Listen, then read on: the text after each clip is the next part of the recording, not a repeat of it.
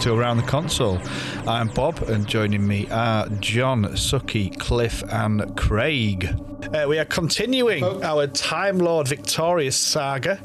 We are now reviewing the comic book Defender of the Daleks. After our previous Daleks review, which was the YouTube videos, and it really does kind of continue and its own separate story. I really enjoyed this. I read the comic first, which I thought was brilliant, and then whoever found them on YouTube, this guy that makes the comics and puts them on YouTube as a video, I thought was brilliant. So I'm a fan of this. What are you thinking, Craig? I loved it. Actually, I was a bit hesitant about watching it. I only watched it on YouTube because I enjoyed that. Sometimes it went a bit fast for me, to be honest. I watched it all yesterday in one sitting. It really pulled me in. I absolutely love animated Daleks in cartoon form. I think they look brilliant. And I really loved the way that they brought the David Tennant's Doctor in. And it actually felt like I was watching one of his stories, possibly because of the language, possibly because I was adding his voice in it while I was watching it myself. And it just worked really well. Everything from his music in the background through to his type of sentences and language and dress and the sound effects. Loved it. Absolutely great. That's my first impressions on this. Oh, positive. I'm loving this. Cliff? Absolutely loved it. I read the comic first, and then I think one of you guys shared the YouTube what that guy had done, and that just took it up another level. The way he's introduced the Movigo music into it, the flashing, the zooming, it's tremendous. And the story was really enjoyable. 10 times better than the one previous week, and that was already brilliant. That was really good. And it did. I loved it continued as well. John, what do you think? Yeah, I saw many parallels between this one and the ones we reviewed last time, and a continuation of a plot about a Dalek character, the Prime Strategist who. I'm really enjoying the fact that I can link those two stories together, and I can see if this carries on in this vein, this time of Victorious, I'm going to be quite impressed with it. So I'm quite impressed. Definitely. Yeah, no, definitely. It's okay. Yeah, so I've got to echo out what everybody else is saying.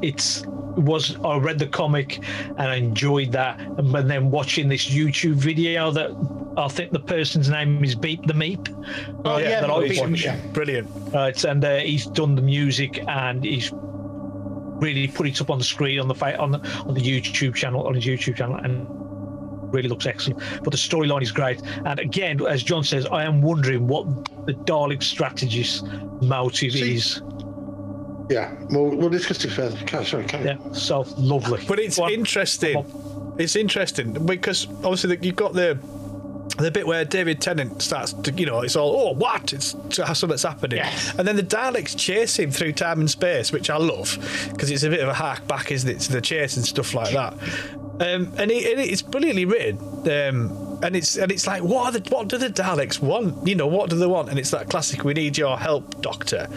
But it's just, you get the way it's drawn as well. It's great. Just seeing these different places and very quick pains as well. Fast paced the way you read it as well. It's even though when you watch the YouTube piece, it does your like little cliffhanger bits, which is great. If you read in just a comic as well, you read it in one go. It's so enjoyable the way it's written, and like it moves from one to the other. And like Craig was saying, I had David Tennant's voice in my head when I was reading his lines.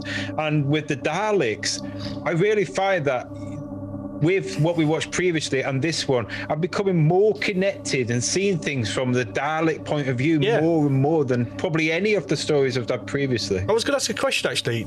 So the Hond, I think they're called. Yes. So is that the entity? Is that the continuation of the entity? Is it different? No, I thought it was something different. Yeah, right. So it's a second life. I've got my theories on. I've got my theory on the Hond. Go on. Right. There's a one panel where the Dalek strategist goes regenerate. Yeah. Right. So I am thinking these are some sort of prototype Time Lord that got splintered off before they became Time Lords. That's a cool theory. You think? Yeah, because they're from the dark times. They're from before people knew what pain and suffering was. I do like from where the 13th Doctor comes from. Oh God, yeah, the Timeless Child. Could all tie in. Yeah, could this be a link? Because of course the 13th Doctor makes an amazing surprise appearance. Yeah. How much did I adore that? And the quick change in music from the 10th Doctor's era to the 13th Doctor. I love her theme anyway. So the minute change shift there, I got overly giddy anyway. So I think that could be another thing just to factor in there. Is it some kind of adding to that arc that we're getting on a Timeless Child? That's a good theory, because you've had the previous one, which was this massive, the Entity, this massive, huge, powerful being, taking on forms and infiltrating the other Daleks and all that kind of thing. And then you've got the Hond. It's quite a similar adversary, but even maybe slightly bigger, slightly on a grander scale. The fact that it's this thing which is just is in pain. I love that fact that it's not doing anything for Callistus or anything. It is just in pain, so it wants to destroy everything because he thinks everything's in pain, including itself, to stop the pain. I thought it was quite a fascinating idea for a villain. Can I just say the one thing I wasn't sure about was I kind of loved it and I didn't love it at the same time. It's bittersweet, really. Is the way the Doctor was able just to, using the sonic, devise the exact frequency of which it could numb that pain by giving an alternative emotion from readings it already taken. It just seemed a bit, it was great, but it also seemed a bit, how did he get to that? How did he deduce it? There was no clues that led him to that point. Sciencey. Yeah. Sciencey. Yeah, you're right, absolutely. You just, all of a sudden, he just comes up with this idea that he's going to... And the other things as well I was wondering about is that the fact that he knew that the Daleks were going to double cross him at the end, and he'd already set up plans to get into motion, to be set into motion where he could escape, not realising it's going to be the 13th Doctor who's going to be rescuing him, but maybe somebody else. It was as well the Time War thing passed me by. Just the one line, if what makes it be the paradox or whatever. The Daleks aren't aware of the Time War, and again that could be like another massive thing. If your theory about the Hond is right and it's brilliant or something similar, the fact that there's this paradox and no Time War, and it's just, I thought there was just so much in it. It were packed of stuff of awesomeness which was in canon. Aside from all that stuff, for me, the whole thing about this is, and it goes back to the last thing, I'm starting to see the Prime Strategist as a really compelling adversary. Yeah. He's twice now he's been in a position where he's been made to look as though he's trying to usurp the Emperor, and twice now he hasn't, with the excuse being, I'm just a Dalek. But even so, throughout this Time Lord Victorious thing, I reckon we're going to see, if the Prime Strategist is there through a lot of it, I still have a little crumb of hope in me that he can be turned. There is that, because I was thinking 2 points of that. One, it could be going one way, could be turned, and also another way. He's got this hidden agenda where he seems to be either putting plans into place to fail.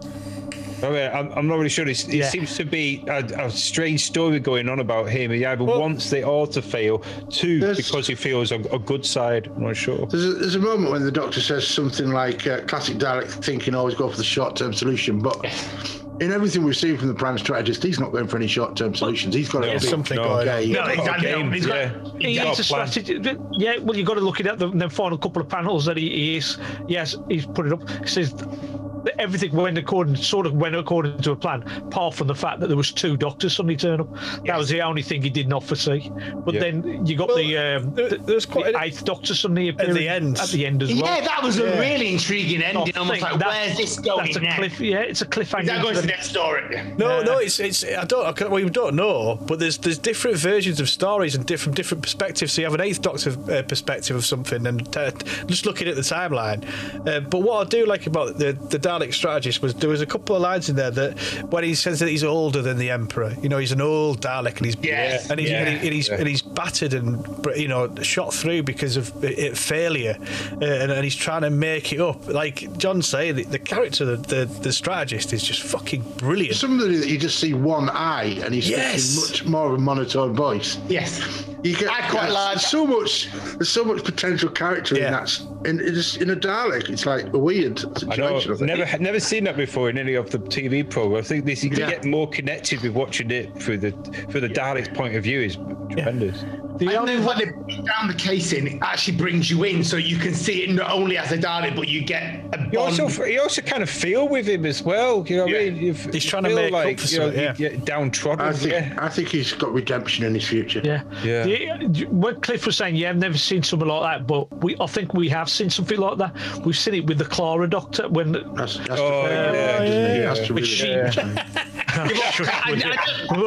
never really saw Clara as a Dalek in that sense. I've never really quite done that. But that character within that Dalek still retained her humanity, right? And she didn't realise she was a Dalek. But this character, I think this character knows he's a Dalek, but he might also retain some sort of humanity within him. That's why he might be bringing the Doctor into his plans. Yeah. There's Rusty, isn't it? Capaldi's good Dalek that never really goes anywhere very much. There's that, but the thing is with that as well, I do love the Doctor and the strategist dialogue where the Doctor, in essence, lets it go, and then the Dalek then the strategist shoots the Hond, and they have this big debate about what's right, what's wrong, and all this kind of thing. And you still then harken back a little bit the Daleks to, particularly at the beginning when they're saying about his names and the Dalek name. We only have one name. You have all this, all the other ones of the whatever they are. It's a lot in this. I did like. I loved Skaro. I think you did really need to show that a bit more in the new stuff. I love seeing it. I love seeing the buildings because it just remembers of all the other TV as well, and they still got the exact same globed look. Yeah. Well, it's really good. I do think the resolution of the Hond storyline, I thought that was over pretty quick. Yes, I agree. Yeah. That was my weakness of it. A little bit. But I'm not going to lie. When Jodie turned up, it didn't literally blow my mind. It's ridiculous. Figuratively blew my mind. Yeah, it was nice. It was unexpected. Yeah, I actually went. My reaction to watching Doctor Who is usually. But this one, I actually went. Who? Ducky, what it says, I think. I have completely forgotten. Oh, yeah. So carry on. That's fine. John blew his mind. It's the old age just sitting in. I'd say it was nice then to look at the animation of David Tennant and the Daleks. They both looked cracking in it. I wasn't convinced with David Tennant looking like David Tennant. He didn't look like him a lot of time. I thought he looked like a more handsome, sexier version of him, and his hair was lovely. And there was one panel of Jodie Doctor where she was doing some weird thing with her face. I have no idea what that was, and that was weird. And there is a grammatical error in one of the grammatical error. And I don't know whether it's just the video version or whether it was actually in the comics. The line is still, "Why doesn't you let me do what I do best?" That sounds all right to me. Well, just to you, to be fair. Me and Bob, it sounds perfect. Fine, yeah. Dyslexic gingers, absolutely fine. Didn't see it.